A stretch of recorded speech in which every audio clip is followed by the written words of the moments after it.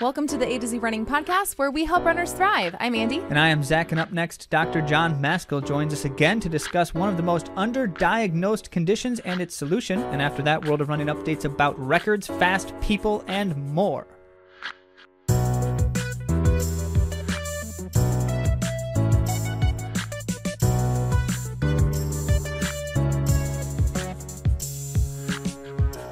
Welcome back. We are glad to be in your ear again, telling you wonderful things, and among them, answers to your questions. And we do that at the end of the month every month. And so if you have not submitted a question lately, do so by going to atozrunning.com/question, because then we can solve all your problems all at once. Wouldn't that be nice? Well, we love connecting with you. We say it every week, but we really do.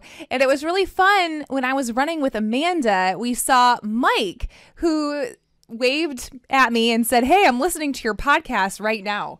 So shout out to Mike, and also great job running that 20-miler that you were getting in on Thursday. It's always a fun 4D experience when you are listening to us and then seeing us at the same time, and you're wondering to yourself, how do they manage such a feat? And of course, the answer is, when you're this amazing, oh, goodness. Many feats are not terribly difficult.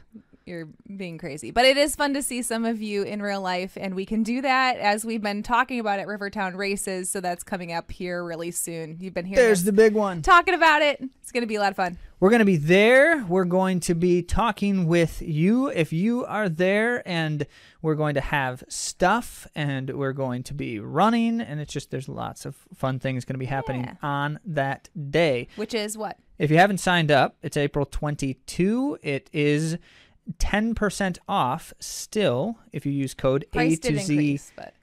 If you use code A to Z 10 for 10% off. You really gotta do this like right away. You've already basically missed all of the key deadlines. Now at this point, you're just procrastinating for no reason at all. So if you're gonna be in the West Michigan area, go to rivertownraces.com, use code A to Z 10, and get your 10% off. Now on to the main topic.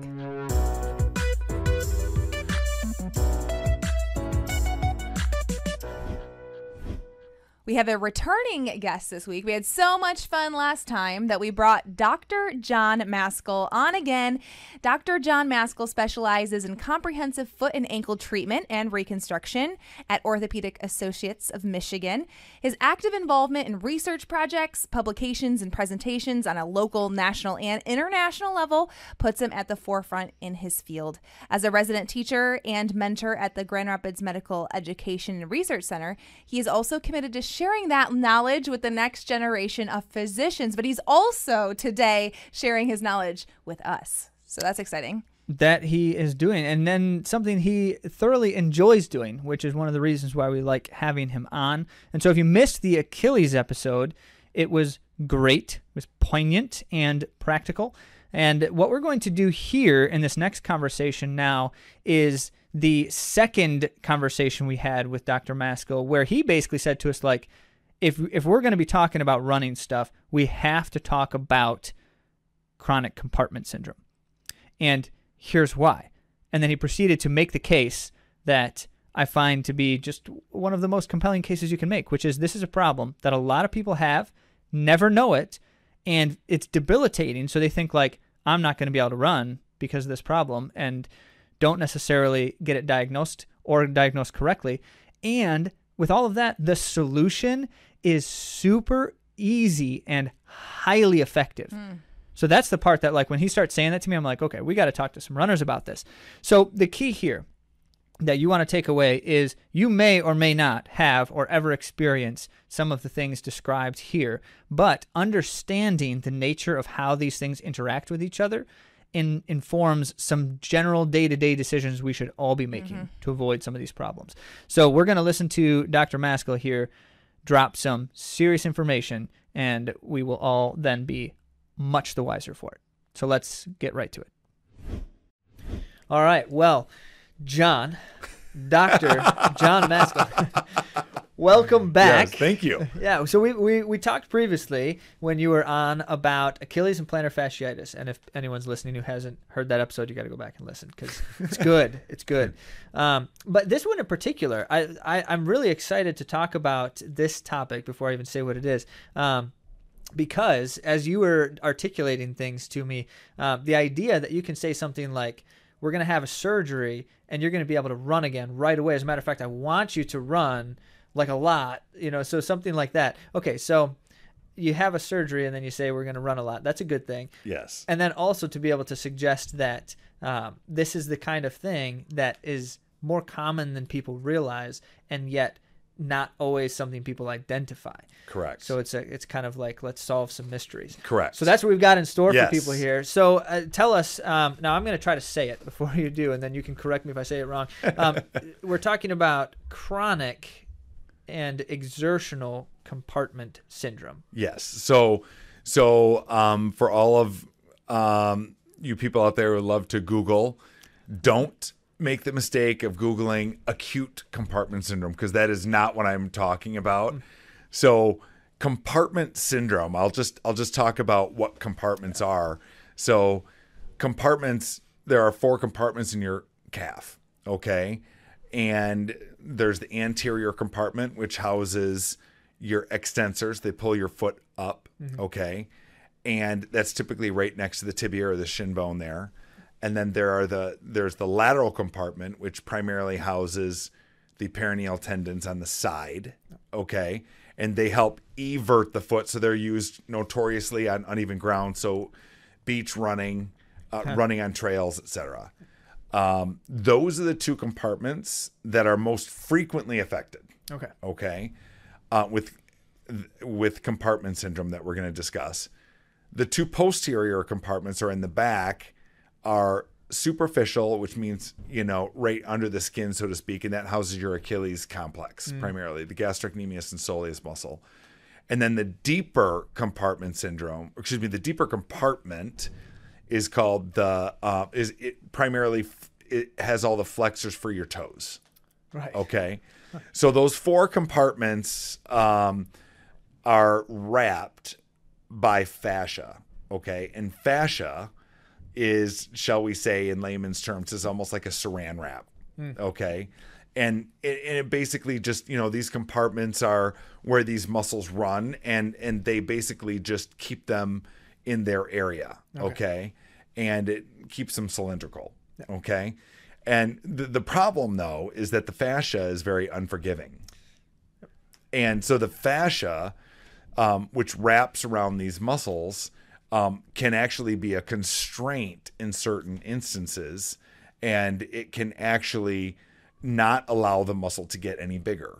Okay, so typically what ends up happening is, you will run, and the muscle will start to expand, and the muscle then gets engorged with blood. Okay, which makes that muscle bigger. Okay. And that's where you get you get the swelling in your muscles in your thighs and in your, and in your calf as you run. And what ends up happening is the fascia stops the expansion. And so it only has one place to go, and it expands like internally, or starts to fill every single space. And then what ends up happening to that is that the artery and the vein and even the nerve in certain instances that course through that particular compartment get squeezed off, and you end up losing blood flow to the muscle. And it comes about in the form of a cramp or even tingling, and it's very vague. It's very vague. So these patients have just vague leg pain at some point during their run, and it just won't go away unless they stop. Because then it's not the blood flow. The blood flow will decrease. The muscle actually will shrink, and now all of a sudden the blood is able to be returned to the muscle. Yeah. And the issue with runners in particular is a runner is notoriously healthy. Okay, so I don't have to worry about blood pressure issues in a runner usually. You guys work the heart just as much as you work every other muscle, right? And so when you have low blood pressure, you're the first person that's going to succumb to this because the pressure is low, okay? So if the pressure in the calf approaches that low number, it's very easy to actually pinch off the blood supply. Right.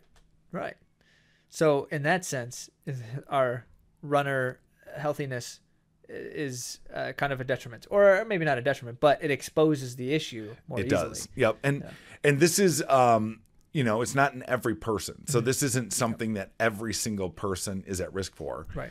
This is dependent on anatomy. So someone's muscle might be bigger than another's. Someone's compartment might be smaller than the next person. Yeah. Or maybe their tissue doesn't expand as readily. Okay. Right? So we have, patients who are very hypermobile, or their tissue will give, even if it's they can hyperextend, or people will say I'm double jointed. Sure. Right? Yeah. Those are patients that the tissue is able to, they don't, have that tight tissue, so their tissues will expand pretty easily. Sure. Okay. So it's less likely. Okay. Yep. Yeah. And so it's not something that every runner has to deal with or worry about, but it is definitely present in a fair number of people, and it's, in my opinion, most notable in runners because they're constantly running, they're constantly expanding that muscle base, and then their blood pressure's low. Yeah. Okay. Well, and so you said then, John, that they may, it is the idea of like my leg hurts, but it's not really precise. I can't really put a finger on exactly why or where or how that pain is.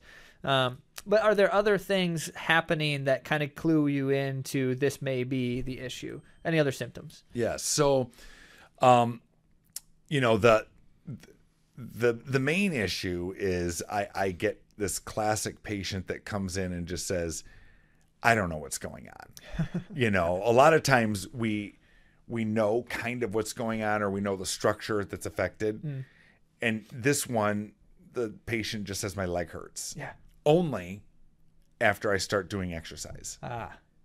I can walk fine. I'm fine, but when I start to run, it starts to cramp up after I've been running maybe 1.25 miles. And they can almost pinpoint when it actually starts to, it starts to happen. And they're like, the only way that I can actually get this pain to stop is if I just stop. Yeah. And they say, Maskill, I've trained, I've done everything right. It wasn't doing this to me before. Yeah. And I just don't understand like what's happening to me. People think I'm crazy. My coach says there's nothing wrong with my leg, and there's no bruising. There's no, I didn't hurt myself. It just starts. And then all of a sudden it's not like I can't, I have to just run through it. The more I run, the more I have to stop. Right. Because I can't run through it because it gets worse. Yeah. Well, so that's where the as the compressing is happening, as everything's squeezing, there's not like something you can do a little differently while you're running. I think about like when I've got something that's kind of like tight and pulling a little bit. If I just kind of like change my cadence a little, sometimes that helps. That's not going to matter here until you lower your blood pressure. Yes. Until you lower your heart rate. Correct. And so and obviously there are different, if you have a day that, let's say you're nervous, right? What happens when we're nervous? Our blood pressure goes up, or we're stressed, right? You're going to do great on that day, right? You're going to do great on that day because you actually have more push in your artery. And so you might be able to make it farther that day before all of a sudden the pressure then overcomes the increase in blood pressure that you experienced.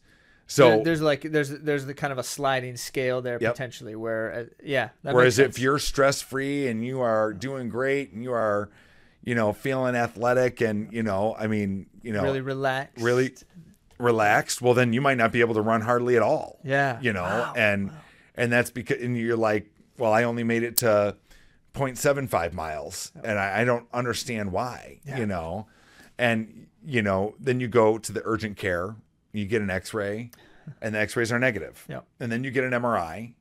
And what do you think the MRI is going to show? Absolutely nothing. Right. Because your muscles aren't affected.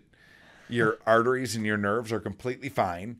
So it's only after you're exercising. Yeah. So people will call it exercise-induced compartment syndrome. Sure. Or chronic exertional compartment. Okay. Yeah, that's where that. Okay. Exertional compartment syndrome.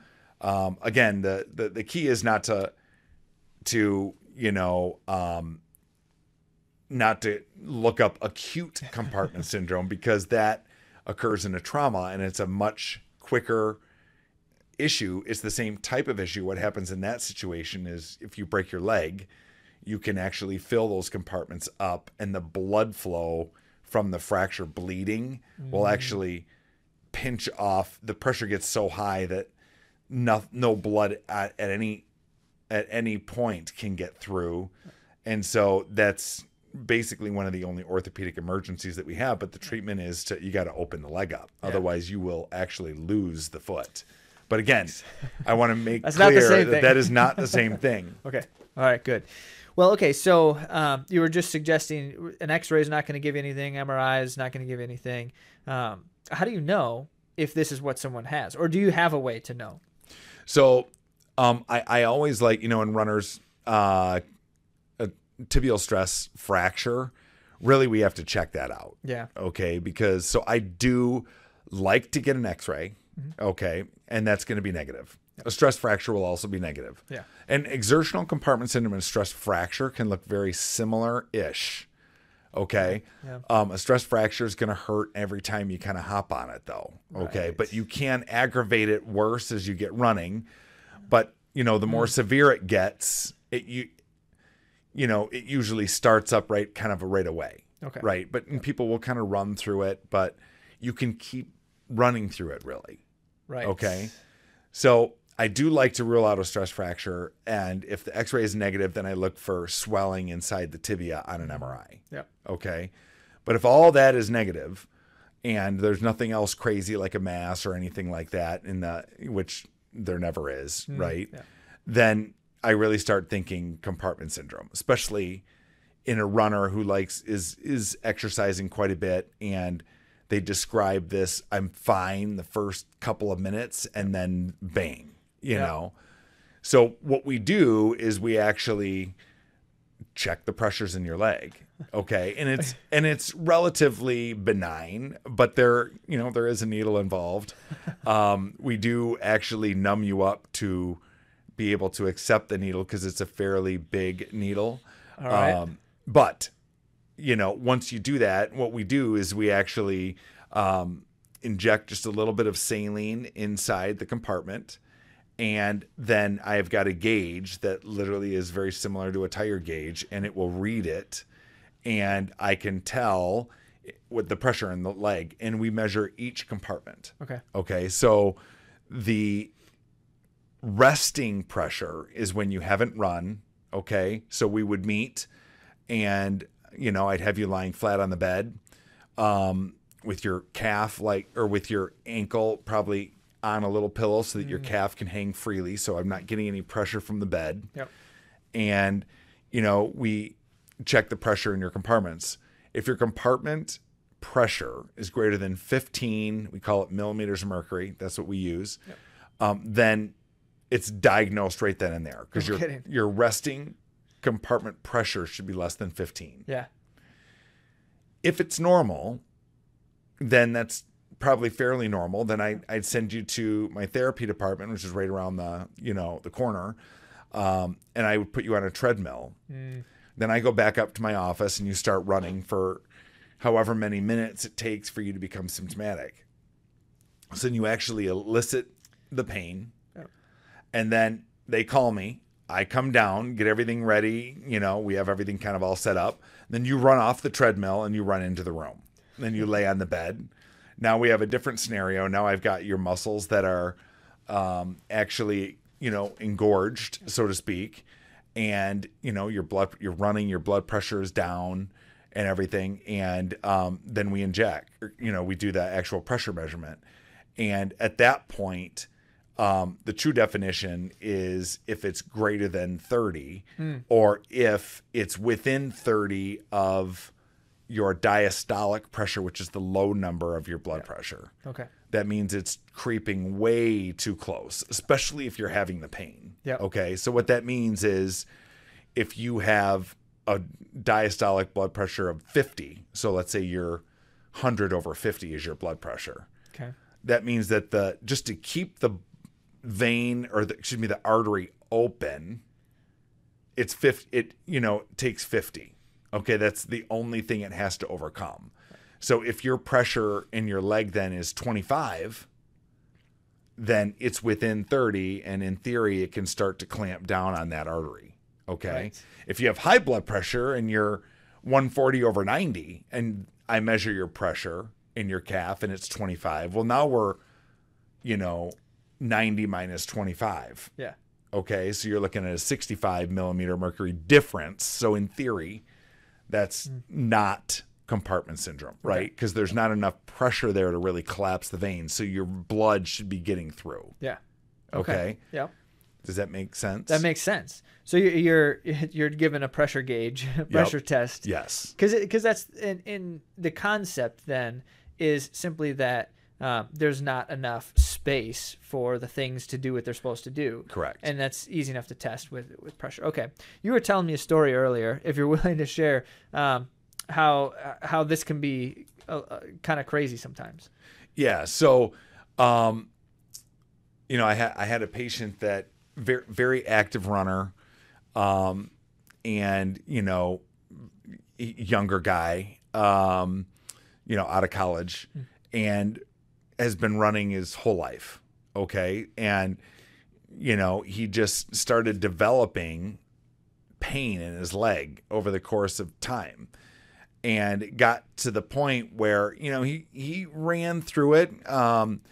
But he really had to eventually just stop. Yeah. And it got to the point, because he really didn't see anybody.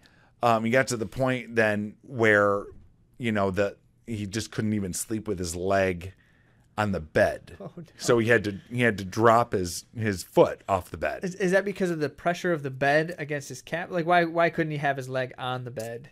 Because, in hindsight, it was because he needed gravity to actually assist the blood through the actual. He couldn't get the blood. Could not get. So you need the downward push. Yeah. And this is very classic in any sort of artery type of problem. Okay. Okay. So if you have an artery that's clogged, it's very classic that so his primary care doctor, the first thing he thought of is like you have a vascular issue, which he did. Right. And so he ended up, seeing a vascular surgeon, and it turns out that he ended up having what they call an angiogram, where they actually they injected his veins with dye. And it just so happens that even while standing there, like they couldn't get the dye through the artery past his knee. Wow. And so, in hindsight, what we found is that he had accrued so much muscle that the muscle essentially was pinching off the arterial blood supply even at rest. Even at rest. Wouldn't his feet be numb or something in a situation like that? Yes. So he did have numbness. In fact, what actually brought him to the primary care physician was that he had a sore that wouldn't heal on his big toe. Yep. And runners get sores all the time. It's something that everyone deals with, and no problem. You just push through it, get it healed. But this would not heal. Yeah. So, the vascular surgeon then said, I don't think the artery is really affected. Or, excuse me, not affected. It's not an arterial, it's not a problematic artery. Yeah. Okay. In other words, the artery really is normal. It's just not acting normal, because she thought first you need to really probably check the pressures in the leg first. Yeah. Right. So I was thrilled that person actually knew that was a possibility that could happen, especially, before trying to place a stent or something to increase the blood flow, right? Because that would be a great treatment for that. Sure. However, the right thing was recommended. And so the patient came in and saw me, and I just could not even believe it because I had not seen anyone with that severe of exertional compartment syndrome. So I said, you know what? We have to check we did all the things. X-ray, make sure there's no, nothing going on, bony wise. MRI, make sure you didn't have a mass, make sure everything looked fine. All that was negative. Yep. Everything looked great. So I did the compartment pressure test, and at rest, his compartments were literally like 40 plus.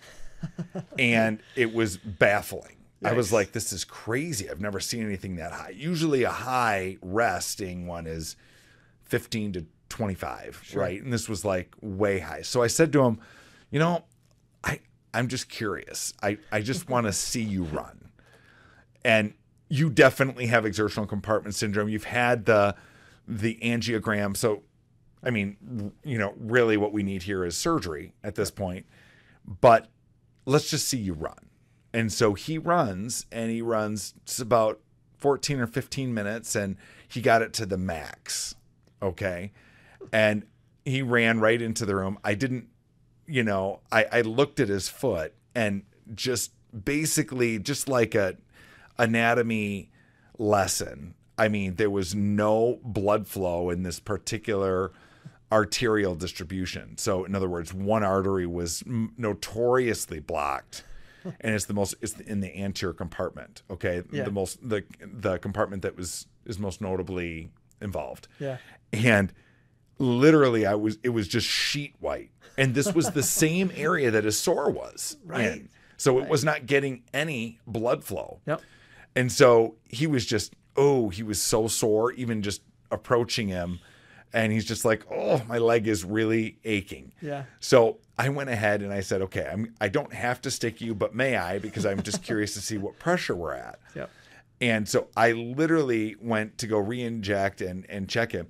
And literally the pressure gauge just went bananas. And he actually shot back fluid and blood into my pressure gauge. Like it couldn't even get it into his leg. Like it went, I pushed it in, and he literally pushed it right back out. And I've never in my career seen that. And I've been taking compartment pressure measurements since before 2000, right? Okay. So I'm just like, this is crazy. So it was well into the hundreds, and anyone with a diastolic pressure of anything over 100 is not well, right?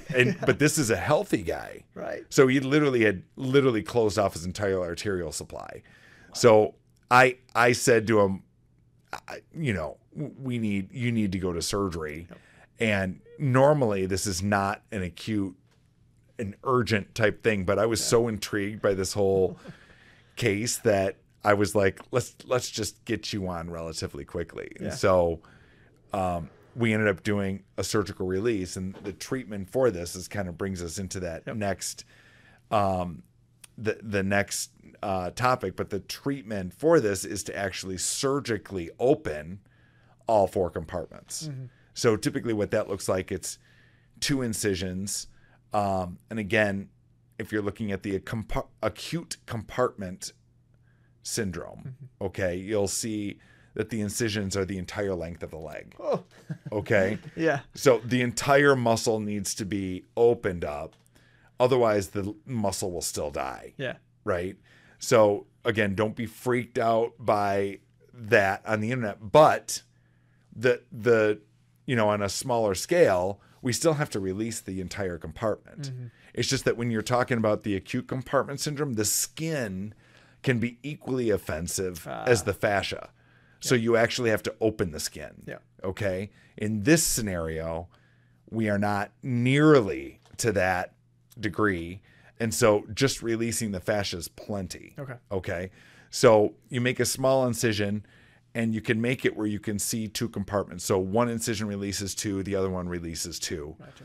And you make a small incision into the fascia, and I kind of make a tunnel underneath the skin, and then I can physically see where my scissors are going, and then I just release it, just like I'm cutting Christmas paper. Yeah. Okay.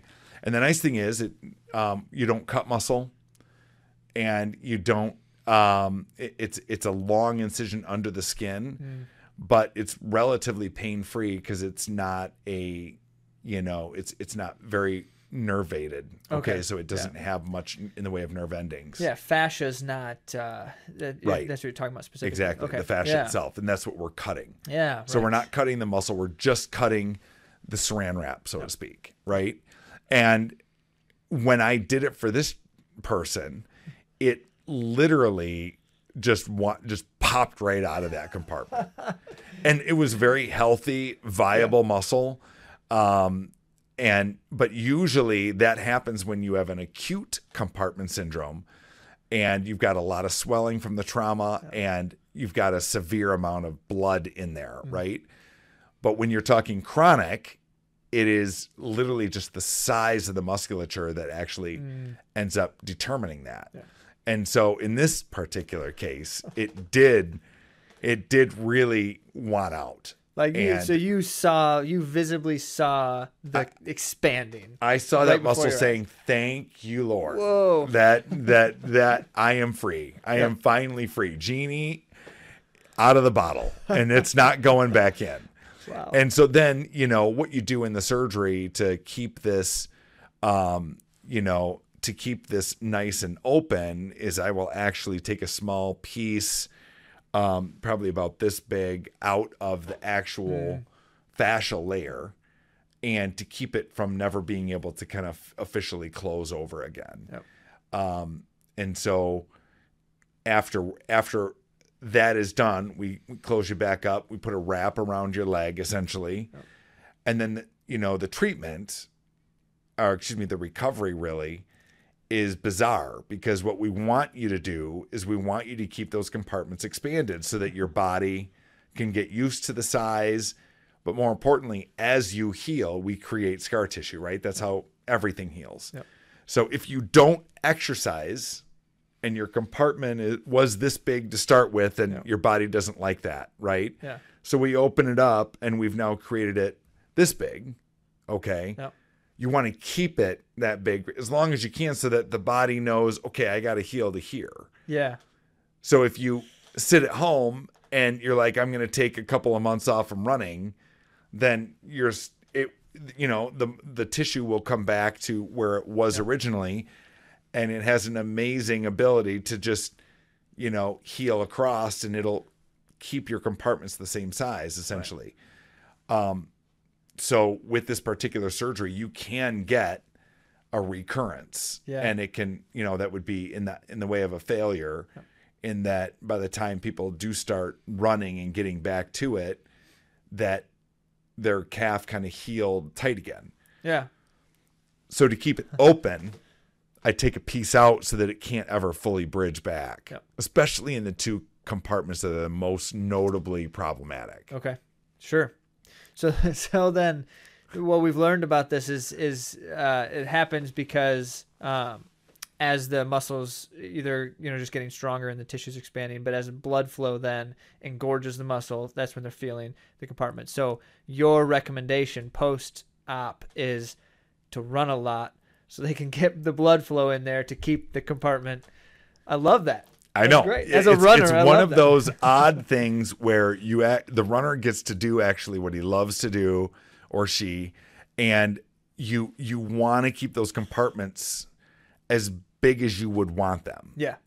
So, there is, especially from the inside of the leg. Okay. So the most common compartments are on the outside of the leg, the lateral and anterior compartments. That's where you're usually. Yep. Yeah. Okay. And then on the inside of the leg is where the other incision is. And that affects the deep and the superficial compartments posteriorly. Yep. Okay. The deepest compartment, I actually have to take down a little bit of the soleus muscle. Okay. Because the soleus wraps and envelopes the deep posterior compartment. So I have to take that muscle down, and then I can actually see the compartment, and then I incise into it. Yeah. And you have to release the deep compartment fairly, several centimeters. Okay. You want to make sure it's released. Yeah. And just taking the muscle down can leave you crampy. Sure. That resolves. Yep. But it's something that's when I'm like, you just run the daylights through that pain if you can. There's like some cramping that goes on. But it's something that even just start with brisk walk, walk, get used to that pain a little bit and push, and then gradually start running. And, just really fill those compartments up. And it's a rewarding surgery because patients notoriously just love the concept that, wow, I've been struggling with this vague pain and now I'm better. It's gone. And it's gone. Yes. I love it. So yeah, it's fantastic. So the one example, I'm assuming he was able to sleep with his foot on the bed again too, which yeah, absolutely. So probably just quality of life thing. Yeah. So now that the compartments were released, and his muscle actually had room to breathe, all of a sudden, so the very next day, I get a phone call and I find out that for the first time in several months, he could sleep on his bed, and he was just the happiest guy around. Yeah. And, was like, I need to do the other side stat, and so we did, and he's doing fantastic. That's awesome. Yeah. That's so good.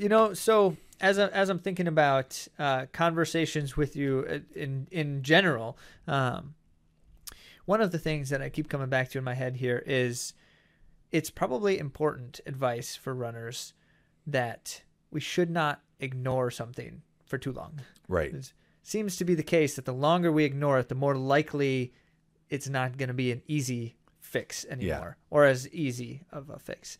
So as these things go and the suggestions you're giving, talking to the right people and talking to anyone to get that conversation started is a big piece of it. And just being able to know what is going on here. We look at our problems as runners so often as it's just another thing. And eventually it gets bad enough that I got to just take time off and then I start again. But that doesn't necessarily mean that the problem's going to go away, especially with something like compartments issues that, doesn't really get better just because I'm not running. And so in this sense, I'm getting kind of like a good lesson myself from you. Just talking with you in general, John, that we shouldn't try to just ignore problems, certainly, but we also should not hesitate to talk to the medical people about the things that are going on. Talk to my doctor right away when I've got something, especially because there's a good chance my doctor knows about some of these kinds of things and can say, well, that's reminiscent of, maybe we should pursue something here. Yeah. So I would say that the frustrating thing about exertional compartment syndrome is it is typically brought up by the patient because it is really a noticeable stop. Yeah. Right. Yeah. And especially to the athlete, right? So it, like I was saying before, it's something that you can't always run through, right?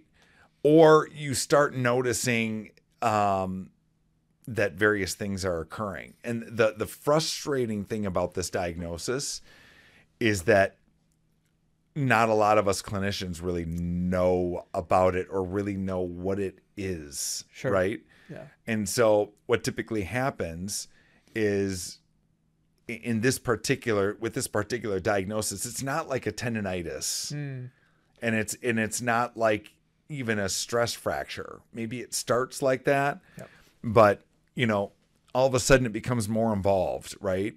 So you start getting pain at kind of the certain time. Yep. Okay, and then if you push through it, some of them can push through it, as I was saying, and it you might be able to push through to a certain degree, and then all of a sudden it catches up with you again, and eventually it just gets worse. And patients even come in with feeling like they're clumsy, right?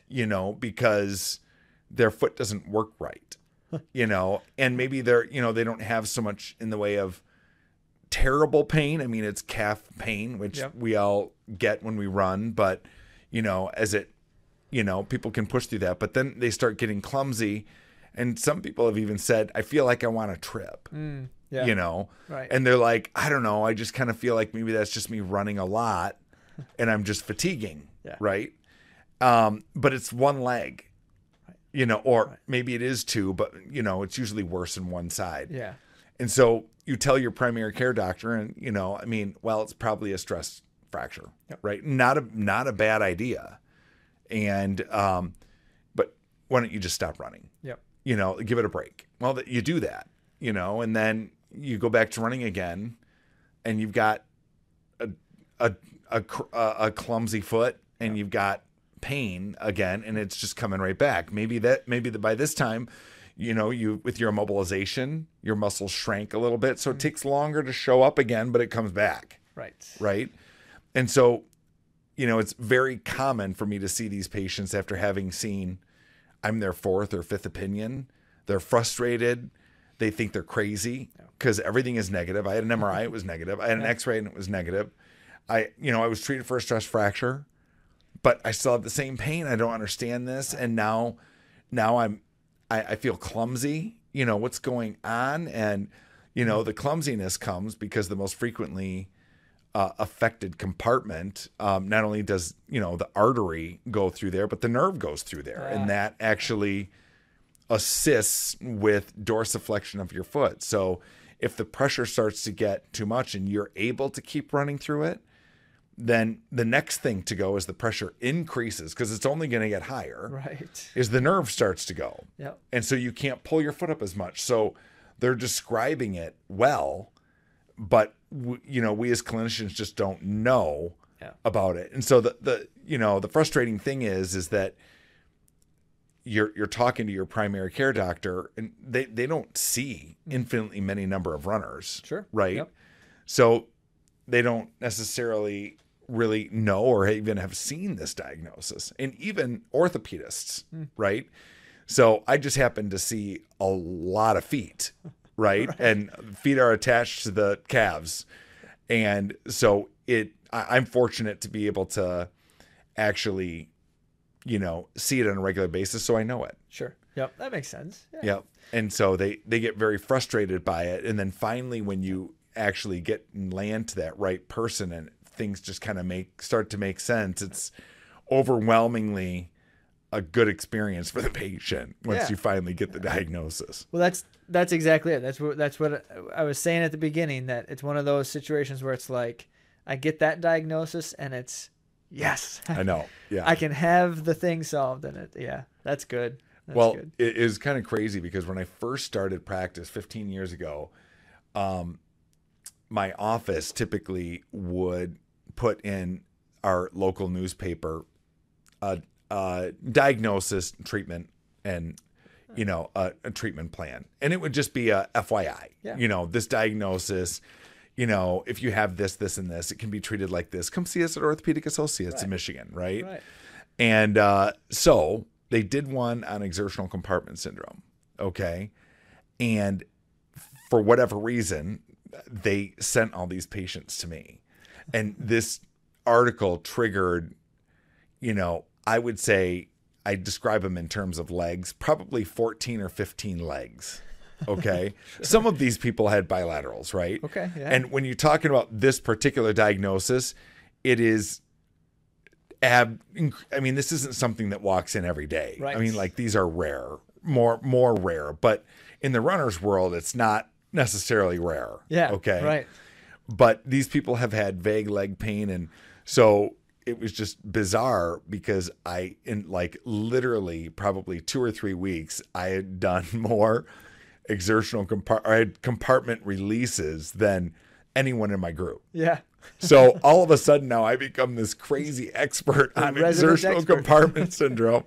And then since then, like, even competitive groups are sending me these referrals. And so I've just had a lot of experience with it for whatever reason. It's my quote niche, in foot and ankle surgery. So it's kind of weird, but that's why I've seen a lot of it. So I know I've seen a lot of variations of it. Sure. So, Well, we'll try to do the same thing here then, because we got a large listenership in West Michigan.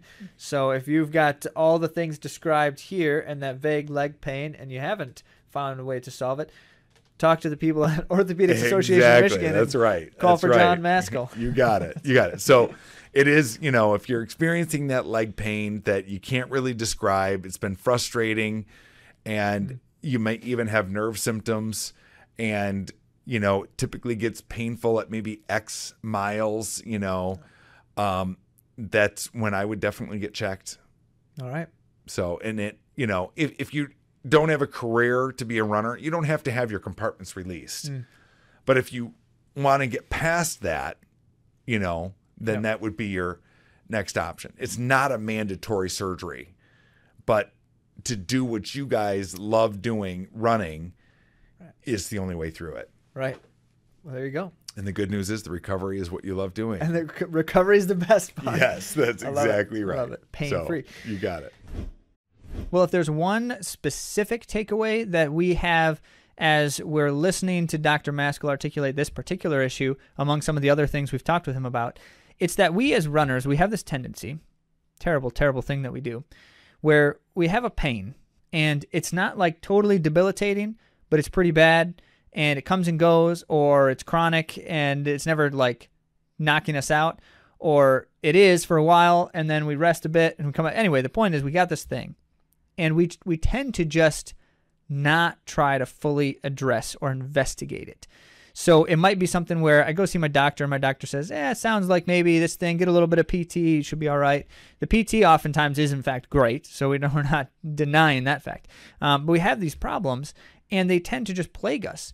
And what is often the case, and I've learned this more and more over the years talking with people like Dr. Maskill, is that there's usually something that's causing that problem that can be solved, or the problem itself is something that can be solved. And so when I hear that, I immediately think, why should I ever assume any problem is other than something that should and can be solved with the right kind of approach? And so my understanding with these things is everything has a potential solution, and we should try to find out what that is. Seek it out. That's kind of the key. And I appreciate it, as Dr. Maskill was talking about this one in particular, where he's like, it's often something that's misdiagnosed or just missed in diagnosis, because the nature of the problem is fairly unique and it's somewhat precise.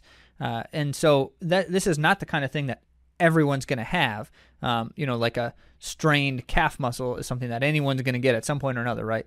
But at the same time, there's a lot of these kinds of things that are just not necessarily obvious without pursuing and investigating further. Right. And that's why we wanted to bring this kind of episode, so that we can become more aware, and we know that there could be solutions out there for us. So thank you to Dr. John Maskill for bringing all of your specialized knowledge to the A to Z Running Podcast. Right on. So now you know all the things you need to know, at least about that stuff.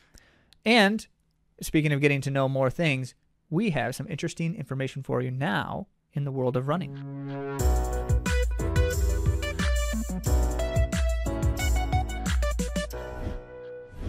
First, before we get into the world at large, some A to Z runner updates of always note and excitement. Congrats to Craig on another marathon. So he's on a spree here. If you haven't noticed, we've been saying Craig's name a lot. He's doing like a marathon every month or more for a while here, and touring the country in the United States, as it were, trying to hit each state over an extended period of time. He's not trying to do them like all at once. But Craig just nailed another one, and a pretty strong effort at that. Yeah, speaking of which, Erin ran an impromptu trail marathon, and she happened to win it. So happened to? Is that how that works? Well, she ran according to, your advice there, Zach. Well, without consulting me about whether she should run this race. Well, I suppose you could say that. She took it very, very conservatively, and she feels great after the fact. But she was able to pick off some people in the final lap. It was a lap trail race, and it was muddy, and it was awesome. But it's her 14th state, so that was the other thing. 14th state, so she's doing some states. She is. So congratulations to Erin on that marathon win. keeping up the trail spree as well. We've also had a lot of A to Z runners doing some really great things in training, including some unofficial PRs. So I want to give a shout out for that too. So lots of good stuff. Yeah, a lot of good stuff. And if you want some of that good stuff to happen to you, you should definitely check out atozrunning.com/coaching for our coaching and training services. Smooth as Zach. Speaking of fast people, let's talk about Hillary Bohr breaking a 40-year-old American record. Which is really cool because it hits a little bit close to home here because Greg Meyer from Grand Rapids, Michigan area, he's the one who held that 40-year-old American record in the 10-mile Officially run. held it. Yeah, the 10-mile record. It's a 10-mile record. It was unusually cold temps and strong winds at the Cherry Blossom 10-miler. So that was kind of a unique time and place to be breaking a record, but Hillary Bohr did such a thing, and he ended up beating the previous record by 2 seconds. Wow. Yep, he ran 46:11. Okay. And this is also the 10-mile road racing championships, and that one does move around because it wasn't there last year. Most of the road championships move around, yeah. So Hillary Bohr actually ran faster than that time last year in the 10-mile road racing championships, but it was somewhere else that wasn't eligible to get this record. Yeah, so as road racing records go, the course matters immensely because there's a lot of reasons why a course won't be records legal. Right. You've actually heard many times over the years of someone breaking a road record but not actually getting the official record because of things like that. Or they did it in a different distance, like a half marathon. They broke the 10-mile record, but there wasn't a timing mat at 10 miles that was official and sanctioned, and so they don't get the record. Or too much downhill or all the things. Yeah. All the things, yep. Well, so nice work to Hillary Bohr, Yes. finally knocking that one off. That's impressive. And getting the USATF 10-mile road racing championship Why win. not? Yep, Take why a title not? while you're at it.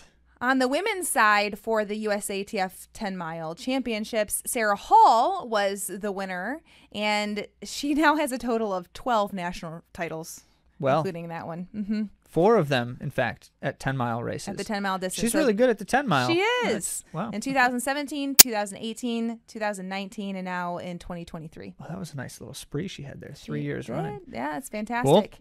So she was second in the entire race because this is also the open race, the Cherry Blossom 10-miler, to Sarah Chilenge of Uganda. Hillary Bohr, I should mention, was second to Sige Kidanu. And so both of them were second in their races, but first in the USATF championship. Okay. And then I did want to shout out Carrie Verdon, who's a previous podcast guest. She was 7th for the USATF. Yep, for the championship race. Right on. Okay. Well, speaking of records and fast people running them, Eilish McColgan does a lot of that. She does a lot of that lately. Yep. So she broke yet another record. Well, it was her own, but she beat it by a significant margin. So at the Berlin half, she ran 105.43 to take 43 seconds off her own British record. Yeah. There aren't that many people in the world running under 106 in a half marathon. Not very many men even running under 106. I'm saying people in the world. That's so fast. It is really fast. And she was the overall women's winner. It was a pretty fast day because there was actually 3 men who were under 60 minutes, which is a big barrier to break. Yep. And this is a really promising show of fitness before Eilish McColgan's marathon debut coming up in London. In London. So all the talk, Boston and London have the strongest fields that they've had maybe ever. And so now there's this debate of like which one's got a stronger field and such. And I don't really care much about that kind of a debate. I'm glad that they're both strong, so it'd be both strong. Fun to watch both of them. Fun stuff, including McColgan making a debut in London. She was going to do that previously, and that was injury or something that she decided to withdraw. But here she comes, and we'll see. Very quickly she comes. Yeah, all the signs point to an interesting race in London. Well, let's talk about interesting races for a moment, because our third element here is jumping across entirely around the world to Australia and the Australian Outdoor Track and Field Championships.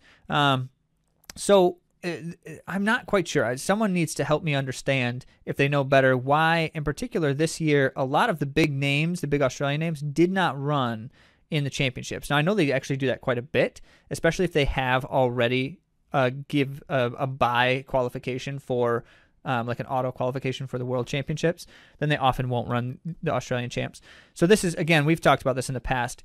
Australia, like most countries in the world, will select most of their World Championship qualifiers arbitrarily. It's not arbitrarily, but it's in arbitration as opposed to from their championship races. So they might give like the first person in the championship race a seat if they also have the world rankings high enough.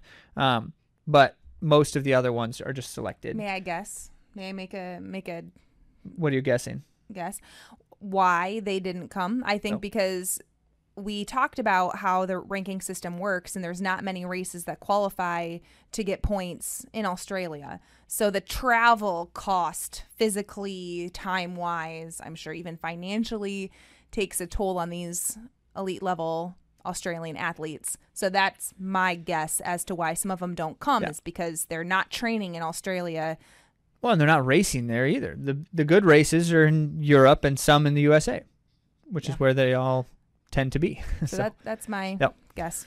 Yeah, I think you're right. So, in that being the case here, we still had a really interesting experience watching the 1,500 meters. We did watch it. It was fun. For the men's 1,500 meters. So here's the reason particularly why I was very interested in this one, because on the Australian scene, there is a 16-year-old who is a name that you should know and watch. His name is Cameron Myers. He is, again, 16, and he is besting Jakob Ingebrigtsen's age group records. Which is saying something because Jakob Ingebrigtsen has most of the age group records, especially for the middle long distances, like 1,500 through 5,000. So here's what Cam Myers did earlier in February. If you weren't familiar, he ran 3:55 mile, which is faster than Jakob Ingebrigtsen's 3:58 mile at the time record for the age group. So now that's at 16 years of age. Here's the crazy thing. Cam Myers just missed by 9 days being the youngest person ever to run sub-4 in the mile. What? Yeah. So if he had done that 2 weeks earlier, he would have been the youngest person ever to run sub-4. Still, 6 days? Ingebrigtsen still holds that, though, because he was 9 days younger when he did it. Okay. But Cam Myers ran 3 seconds faster, though. Whoa. So 3 seconds is a lot in that distance. He chopped time off of Ingebrigtsen's time. So impressive. Now, continuing that, at the Australian Championships, he then showed his stuff again in this 1,500 meters. First of all, by commanding the race as a 16-year-old in a race with some veterans. I mean, there were some serious competitors here in this field, and he took control pretty early in the race and then kind of just made the race what he wanted it to be, which is just incredible. The patience and the strength of mind to do that and stay composed. I mean, that takes a lot of confidence to lead a race like that. Oh, yeah. So he did that, and it worked out fairly well for him because what ended up happening is he ended up taking second. Unfortunately, Callum Davies beat him in the kick, and it was a very impressive kick at that. Yeah, he ran a smart race. Michael Ramsden, who is probably the favorite in some people's eyes, Callum Davies is definitely not a name unheard in that scene. But so Ramsden had the strong lead with like 150, 200 meters. He took the lead and was charging down the straight, but Davies and Myers caught him right near the line. Myers in a close second to Davies. So here's what happens. Cam Myers runs then in doing that 3:38 for the 1,500, which is now another age group record over Ingebrigtsen's previous record. And this time he didn't chop tons of time off. It was about a second or so. But what this amounts to is now he holds the 16-year-old records for the 1,500, the mile, and the 3,000, which he also set earlier this year. And so Cam Myers is just knocking off one at a time every Jakob Ingebrigtsen age group record that he can. And I am thrilled to see how this continues to go. And Jakob Ingebrigtsen has world records, so that's how we know. And he has so many medals to prove that he's become one of the greatest of all time. But to have this young man, Cam Myers, clipping off some of his age group records is saying something about Cam Myers' potential. It kind of shows you that there's there's, these are once in generation athletes that people often say. Well, not quite so much, because A few. there's a couple in the same generation here doing the same thing. Yeah, it's just fun. It's fun. All right, so watch Cam Myers. Tune into that Australian and his amazing feats, because I don't think we're done with them yet. I don't think so either. Well, speaking of not being done, well, we're done with this episode, Well, but we're not done with the podcast. So speaking of not being done, you haven't we're done. Wait, that's not right. If you haven't subscribed, please subscribe. We're going to be giving out more content. We've been doing this now for, 3 years? Giving out content. Is that what we do? We give out content. We will be producing weekly content about running. So if you are looking for that, please subscribe. And again, we love to meet you in real life too. So say hello when you see us, please. And come to Rivertown Races on April 22, so you can in fact guarantee that you will see us. That'll be lots of fun. With that, thanks again for listening, and we will talk to you again next week.